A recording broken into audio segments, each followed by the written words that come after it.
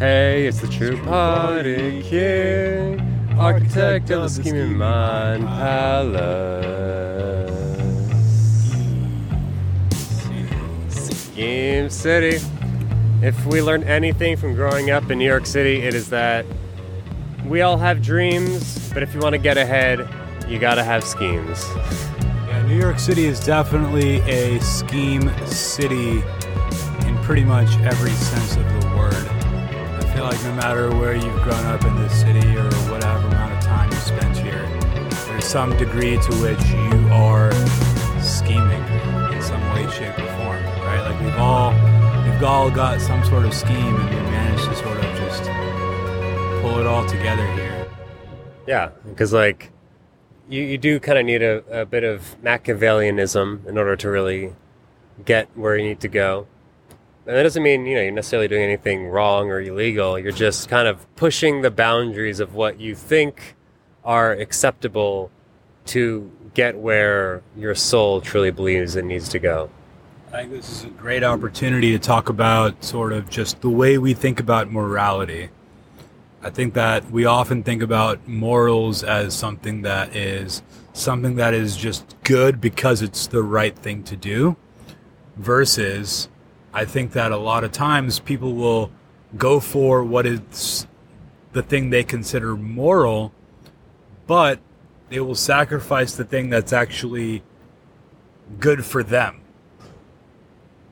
And so I wonder, is it possible to do something that's moral if you're sacrificing your own self in the process of doing that? Right, because I suppose if it is considered moral, then shouldn't you not need to truly sacrifice anything? If you are sacrificing something, then that means that it does actually go against the morals that you truly believe and not the morals that you believe that you believe. Not the morals that you feel like you should be following. What do you follow? What do you believe in versus what is it that you think you believe, follow, and believe in, and follow and trust in, but in reality, that's someone else's idea that you're parading around. I think that's something that we're all very guilty of. Yep. Most certainly. And after that very introspective question, I feel like I should introduce the guest that I have on this episode of the Scheming Mind Palace, Season 3. It is my dear friend from high school that the two of us grew together actually a lot more in college and afterwards when we were really figuring out our true place in the world. Pranay Advani. Take it away. It's a pleasure to be here, Luca. So, just wanted to, first of all, thank you for, giving me an opportunity to, come use this platform and really just, get the message out there. Yeah, no, thank you very much also for being a part of this. I feel as though the neon firescape that we're on right now is very much an inspiration of a lot of the scheme sessions that Pranay and I would undergo. One of which especially was on the last 4th of July, where we initially had the idea of basically just painting the entire, this 2-block radius of the city as a step before our true, super scheme. So another concept that I'm starting to begin is the idea of, the scheme, which is the thing you're doing right now that's getting you to where you need to go in life. Then there's the sub-scheme, which is the sort of subconscious little smaller things that you do in your day that you don't even necessarily take awareness of, like breathing or whatever. That's maybe not the best example, but it's like brushing your teeth or whatever. You don't really pay attention to it, you just have to do it. And then there's the super scheme, like the meta scheme, the overall thing that everything is kind of coalescing towards. And I feel like for Pranay and I, that super scheme was to create a city in Dallas, essentially, or around Dallas/Fort Worth. If we want to hop right into that, or we can wait for later, because I actually like to keep a little structure of first laying out the prior schemes, like the things that led up to this main scheme that we're inhabiting right now in the present. then the present scheme we're undergoing, and then our future schemes that we're planning out. So I guess to start off, we should discuss the pre-scheme. How did we lead up to this sort of paint the town, neon fire escape kind of scheme or whatever? Yeah. Probably overusing the word a little bit, but, you know. So, I mean, I think it's funny, right? Like, the two of us have always had, I guess, you know, a degree of common interest that we may have not even, like, fully explored or really talked about up until much more recently, where it's like, you know, I've always been interested in real estate and, you know, the growth of cities and how that all sort of, like, comes together. And you've always been into architecture. I've always, you've always sort of, you know, been involved in that whole world. And so I don't think we really started talking about that stuff until at least maybe 2-3 years ago. You know, probably as I was just like starting to get into what I was doing. I think you were still at architecture school. And yeah, I think I met a couple of your friends from architecture school who are, you know, like out around the city now, like working on really interesting projects, stuff like that. And I mean, for me, that's just been something that's an interest of mine ever since, probably since I was like 12 or 13. I've been just like drawing. I can remember back to when I was 12 when I drew my first just like fantasy map of New York City, where it was like, it was Manhattan, but it was just extra avenues, extra streets, and it just kind of like went off, kind of like jazz, just sort of went off randomly. And I don't know, from then on out, pretty much 95% of the time I was ever like bored in class, I wouldn't just doodle, I would just like draw a city and like create my own system, like create my own legend for it, have like, you know, this means tunnel, this means bridge, this means park, this means railway station, this means school, this means jail, this means, you know, downtown area, this means suburbs. And this is sort of just how it all breaks down. So that's just something that I've been like, at a personal level, like just something that I've nerded out on for well over a decade now. You know, when I went to college, I was into urban planning, spent a lot of time, you know, in academic settings there, sort of further hashing out some of these ideas, being able to sort of use, you know, different cities, like just being able to get graded on a project where I was able to sort of, you know, create a thesis to how you can make this a more walkable city, how you could make it more equitable to all members of society, how you could, you know, make it more accessible no matter what part of the city that you're in, to have, you know, groceries or entertainment or, you know, congregation spaces. And so I thought it would be a great opportunity now for us to be sitting down together, just because, you know, the entire world has basically changed in the last 5 months. And I think that, you know, the way in which we've responded at an international level of, let's basically just stop conducting business as we know it, right? Like, human beings, I think, in my view, at this point in time, you know, we've been doing this for so many thousands of years, like, it's very much in our nature to be, number one, social creatures, and number two, to conduct business with each other. I think those are two things that are just very much part of the human experience, right? And you may not even realize this, but I mean, how many times do you pull out your wallet in a day, right? That is conducting business. You are participating in a system of someone creating a good or a service, and you being a consumer paying for that, right? You are on one or the other side of that system, and there has been some form of that system in place for as long as we've had the written word, basically, about 5,000 or 6,000 years. And so now I feel like we're in such a place where the very definition of what it means to conduct business, what it means to create a good or a service for someone, is being rewritten. And, you know, I think that there's a lot that I would say, you know, that I'm already kind of missing about our old way of life, you know, just being able to hang around a bunch of people, not being sort of apprehensive of one another and all that stuff. And, you know, whether that comes back or not and how it comes back, I'm not a doctor, I'm not a scientist, I can't tell you that. However, what I'm already seeing just from an urban planning perspective and from a real estate perspective is that our cities are adapting. Because at the end of the day, our cities, and this is, I guess, sort of the central point that I want to make here, is that our cities are a reflection of who we are as individuals. New York City is an expression of 8.5 million people, each of whom has their individual stories and experiences that make up the overall story of New York. And then you have the people from before then and the people who will come after us.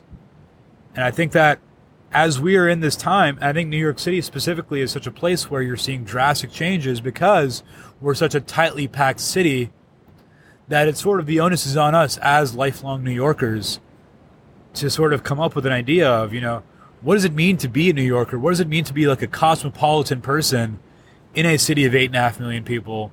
People may be leaving the city to go to places like, Dallas or Florida that we'll get into later on. But what happens in New York? What does New York look like for the next 5-10 years? So I think that's just sort of the stage that I would like to be talking from, I guess. I'd love to hear your thoughts from like an architecture perspective as well as from an artist perspective of, being the progenitor here of the neon revolution. How do you think that can sort of be an opening for all of us to really start thinking more about, what does it mean to live here? Like, what's our life like here? What are those moments of happiness? What are those moments of, it's really, I'm still happy to be a New Yorker. I'm still happy to live here. This is like why I've left where I've left my family. I've left smaller towns to come here and really make something happen. Like, what does that mean to you? Like, where does New York seem to me? I mean, New York is definitely a unique place in that it's able to coalesce so many different people that are able to navigate such a tight spot so effortlessly through like the subway system and such that you don't really have to worry about like local gossip, or you don't have to worry about someone from like your past that you knew coming back to haunt you all the time, or really feeling like you have to spend time with a certain group of people because they're the only ones that are even in the city. Like, no, in New York City you have an almost endless bounty of options with that, or even like when finding romantic partners. So you never really, as long as you have the right mindset, you never really need to live in scarcity, in a sense, at least in terms of like people connections. There are obviously things like how much it costs that are obviously very scarcity inducing, but I feel like comparing New York to other cities that are more open, the density and the culture is definitely shown in just the area that we live in. Like, I mean, look at the background over here. I feel like, yeah, right here in the fire escape. I figured we had to record this episode outside because we like when you were saying before how we are like the cities are communities and they aren't representative as individuals. I think that's because we as humans aren't individuals. We are communities. We are a community of cells. We're a community of different life, like not even just human cells. We're a community of bacterial cells and fungal cells and all other sort of things. Different levels of existence. Exactly. It's just different levels of existence and consciousness. And we're essentially just continuing to fractalize and notice where we are and where we're going, just on different scales. Yeah, I mean, and most scales we don't even understand. Like, all we can really understand is society in terms of people, not necessarily as like society as a group of cells. Because, science is always evolving. But I feel like this part's getting pretty heady. As you can tell, the two of us definitely get along very well because we're both very open to long form, very introspective conversations. So I feel like now would be a good time to move on, unless you have another thing to say about our past schemes that led up to this scheme. Yeah, I definitely don't want us to get too sidetracked here, but I want this to flow pretty well. I guess the one thing that I'll just throw on top of that is when we talk about collective consciousness, right? Like, we're a collection of cells each individual cell has its consciousness. But then if you think about it at a higher level, who are we as a society? That's kind of a question that you can ask yourself from the level of, who are we as Tribeca, New York? Who are we as New York City? Who are we as the state of New York? Who are we as America? Who are we as Earthlings? Right? That's a question that is answered differently. Who are we as a family? Who are we as a group of friends? Right? Like, there's different answers to that question at different levels. Because at the end of the day, each level is just a collection of some sort of social interaction in a way, right? Cells are sort of interacting with each other at a certain degree. Human beings, friends and family, are interacting with each other at a certain social level. At a city level, you have groups of people interacting with each other at social levels. At the national level, you have cities interacting, and so on, right? So I think that as we sort of dive into this, I guess we're gonna be talking a lot about, the future of urban America in many ways. I think that it's really important to keep in mind that as we social distance for however long that may go, that really social distancing is more physical distancing, and we need to consistently be very conscious about how do we maintain that social fabric that connects us through time. Very, very well said. I definitely agree with that. Because there are definitely a lot of things that we miss and lose in this new, Cove reality.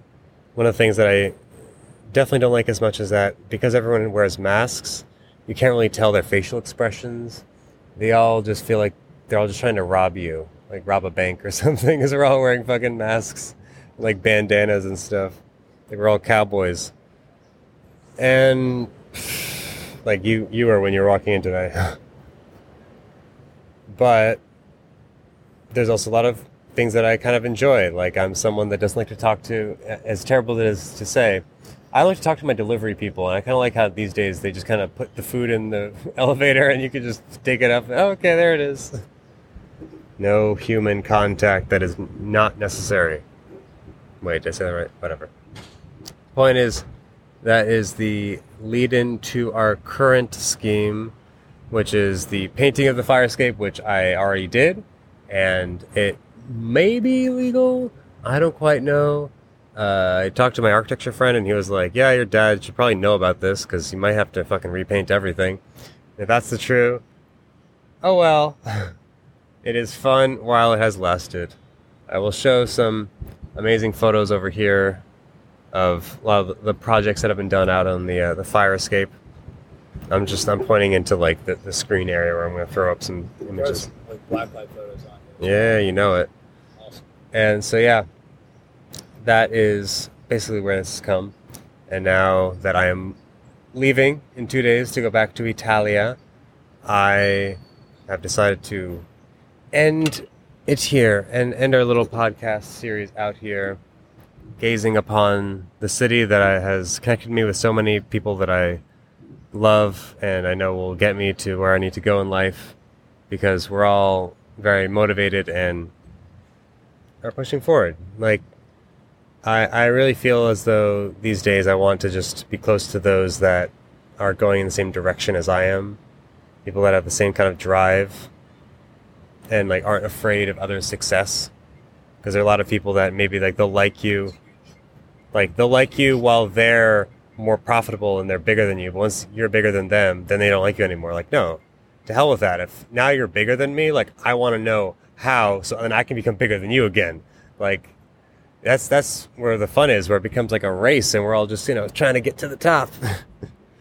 The best way to do that is through competition. So yeah, that's kind of where that leads. And I feel like that's, unless you have anything to add about our current present scheme of this fire escape, luminosity. So should we dive into the future schemes? Franklin to Fort Worth?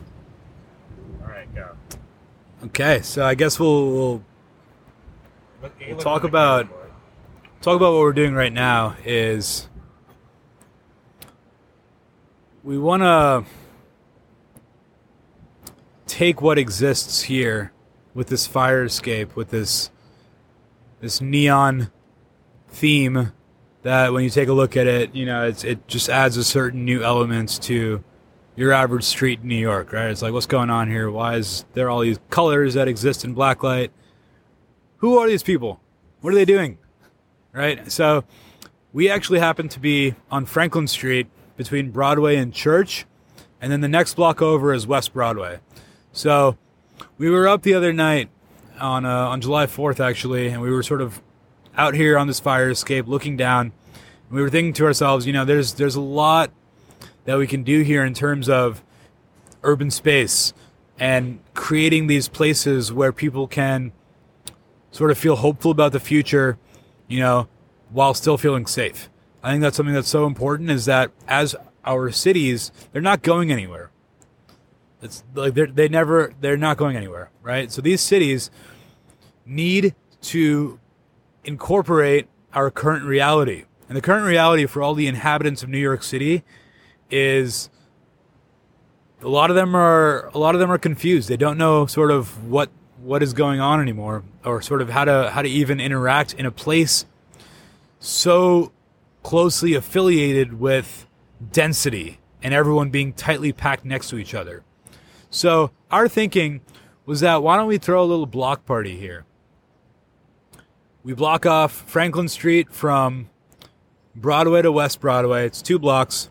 There's an open little triangle parkway at the end on West Broadway.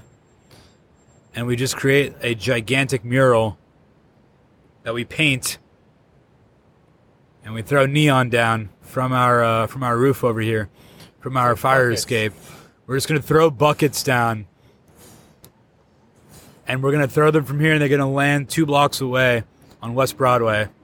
That, or my idea was perhaps get like a massive paint roller, like the size of the street, and just like they would construct it inside. No one is aware it's going to happen in like middle of the night. Maybe we'll have it recording on the fire escape. Someone takes it out when the whole street is clear, and just, and then it's permanently neon, highly illegally. So that's kind of the reason why. So we just wanted to give you a forewarning here that the next time you're in Tribeca, just know that we had an extensive conversation with the mayor's office, and they wanted us to bring out a positive message in the name of neon and in the name of everyone coming together for a brighter future and a brighter America, an America that glows in the dark. So that's our plan here for Franklin Street. And we think that right there is a great sort of jumping off point, a great foundation that we can both use to then work on something even bigger. Do you want to sort of give a little intro as to what we're talking about here? I mean, basically, I feel like both of us are highly interested in creating our own sort of community, in a sense, our own group of people, and in our own town that's sort of based upon our values of sustainability and independence, and just coming to yourself, like understanding yourself and to become the best version of yourself, while also contributing to the community, doing something called the Ubuntu movement, which is specifically called the small town movement, originating in South Africa. Essentially, it's about creating this community in which every single individual, no matter how important, if they're like a plumber or a doctor, commits 3 hours a week to the public good, to creating or making some like food, something else that like the town sells and then profits off of, and then everyone sort of benefits from in the town. Because by essentially doing this, you create abundance in ways that you never could in a traditional capitalistic society. So it's like it's a normal capitalist society, but there's this layer of, I guess, socialism. But I feel like a more productive socialism, and one that actually kind of works, because a city could never, ever, ever afford to basically hire every single person that lived in it for 3 hours a week. Like, it would just be impossible. But because it's built upon a foundation of trust and understanding that this is for the greater good, people are more willing to sacrifice that amount of time for this like town or city that they're in. And that was sort of my original idea, but there are obviously a lot of elements that I think Pranay is a little bit better at touching upon in terms of our Dallas/Fort Worth area, like the highway systems and such. Sure. Yeah. That I can go on for hours about that, but we can throw up like one of those dope videos right over there. We'll throw a little mini symphony as I'm talking through some of these highways.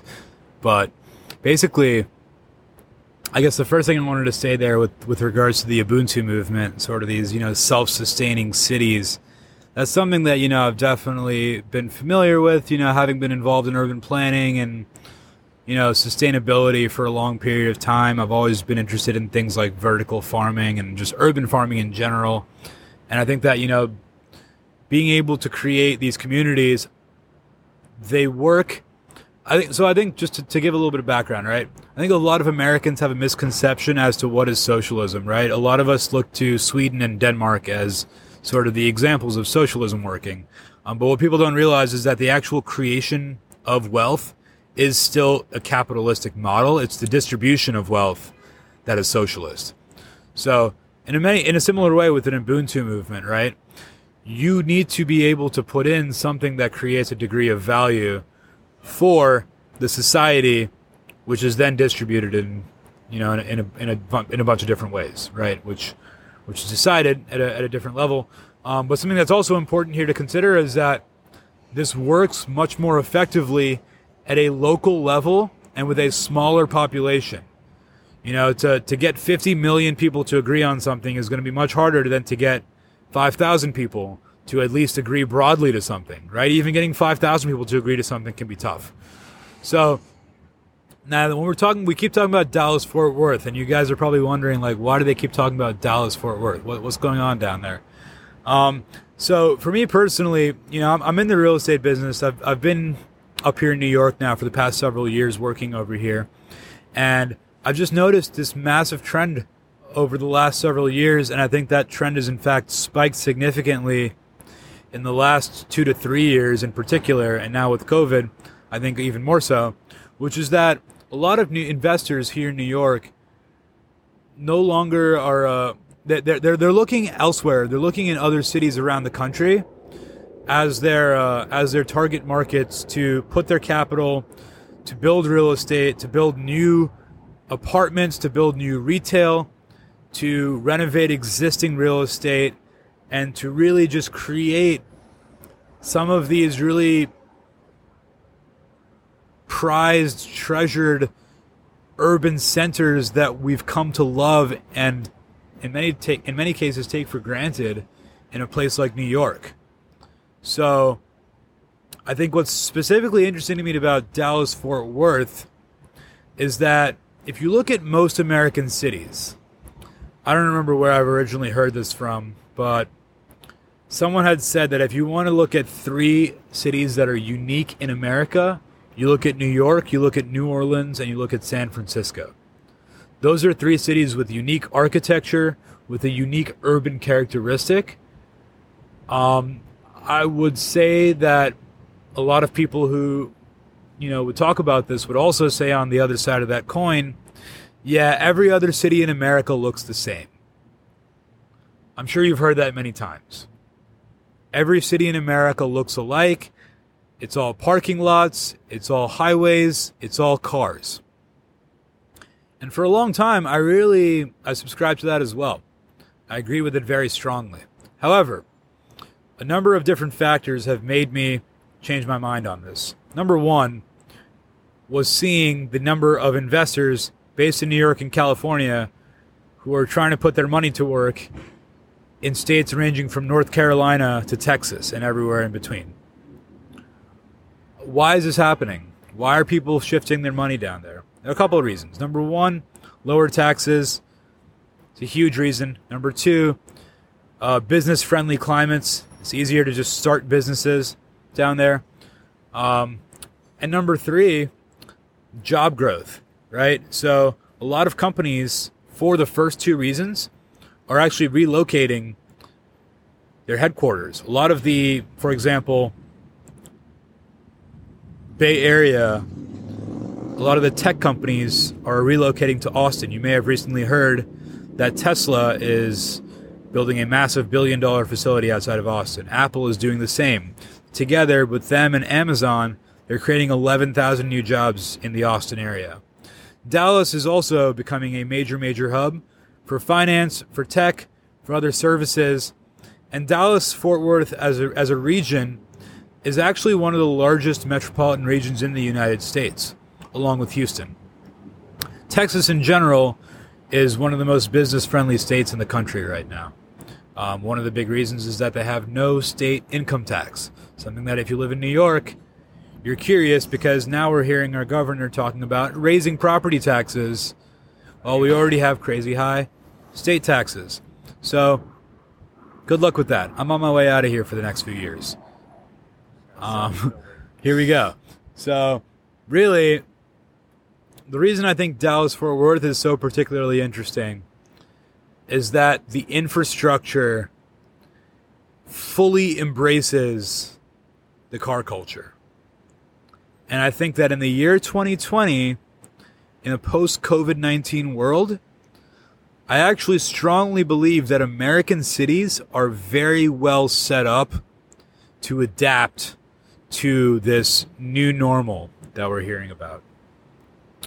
And just to give one example, and then I'll hand it off to Luca to sort of add to this, but think about the number of parking lots that exist in a city like Dallas, where you have highways intersecting with more highways, intersecting with major roads, intersecting with more highways.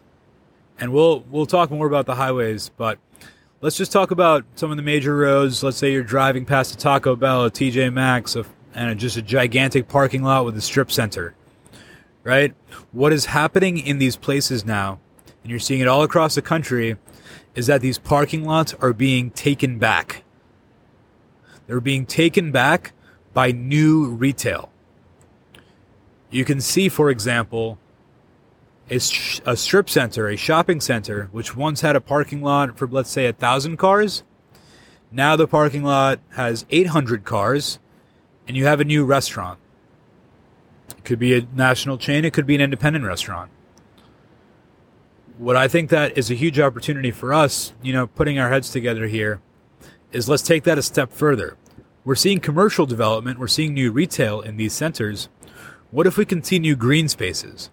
What if we can see new agricultural uses in city limits, right? If we take a metroplex such as Dallas-Fort Worth, which has over 7 million people within its limits, with excellent car infrastructure, excellent connectivity, compared to other major cities, good traffic, how can we take this infrastructure, which is prime, which uses the land, which uses so much land that we can readapt and reuse for these modern purposes of safe social spaces, green spaces, safe public transportation, green renewals, things of this nature, which I think a lot of us really want to get behind, but can be difficult to visualize in a metropolis so compact and dense as New York City.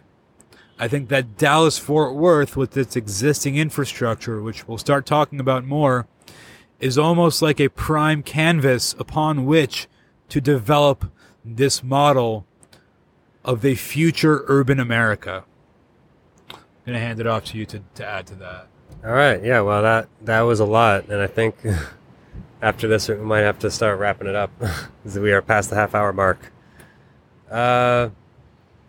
Yeah, no, I mean, I feel like leaving your mark is very important, whether it's like physical paint, like we were talking about before, throwing buckets off, or just through a form of legacy that just helps like cement your name and ideals throughout time, like to be one of those people that others study because we know like, oh, they're so effective. Like it's like Benjamin Franklin. Like there's like the Benjamin Franklin work ethic routine that you can find online, because everyone, you see that, they're like, huh? Still talk about it. Yeah, exactly. Because he was like so hardcore, but he got stuff done. He has $100 bill named after him. Like, Benji was no joke. So yeah, I feel like that is mostly my opinion, and Prey tackled pretty much everything that I wanted to say, and more so. So I will wrap up my end of the discussion of that, unless he has anything to ask of me. And yeah, in terms of like the future schemes, I'm definitely very excited about being able to go and join you in Dallas and Fort Worth once we've basically cemented our ability to transform a space and create a new like light city here in New York City. So when we move over there, we're like in it and hit the ground running, bam, buy a town.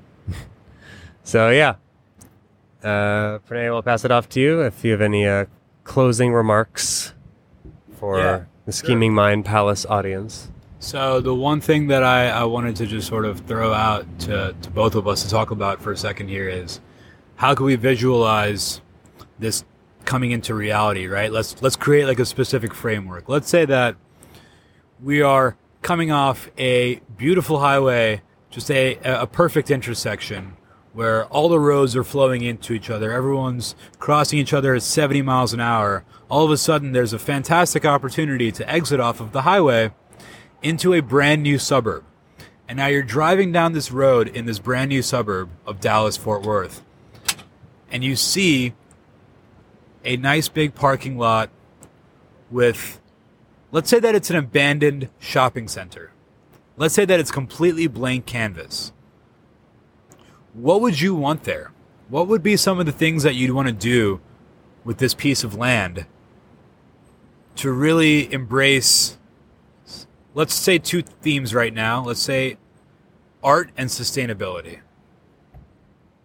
Well, I feel like if I were given the ability to do whatever I wanted, and there didn't seem to be, I guess, necessarily a lack of any other thing that is like incredibly critical, like, I don't know, some other sort of business or infrastructure setup, then I would have some sort of a indoor vertical farm / creativity space thing set up, because that is kind of the Mind Palace brand, and the whole idea of the Mind Palace is that it can scale to any size. It doesn't necessarily have to be one single way, because everyone has their own way of meditating and reaching the flow state. So if there's a way to basically scale up this personalized, small, condensed experience into one where it consumes an entire super mall or stretch mall's worth, that'd be pretty exciting. And I'm very looking forward to eventually designing something of the like in our future city, Pranay. Yeah, I just thought of one thing there, which is that, you know, like you said, the Mind Palace is something very versatile, and it's something that's very unique to the individual or set of individuals that are actually using it, right? So it just made me think that, you know, whether it's a retail center, whether it's like an apartment complex, any place that like people are, you know, living together is an opportunity to build one of these. Yeah, no, definitely makes a lot of sense. You know, anywhere where people want nutritional independence, be able to grow your own food and basically explore your own psyche, this is the place to do it. So, Pranay, you got any lasting remarks besides the question, or do you have more to add to it? Yeah, I mean, other than that, really just,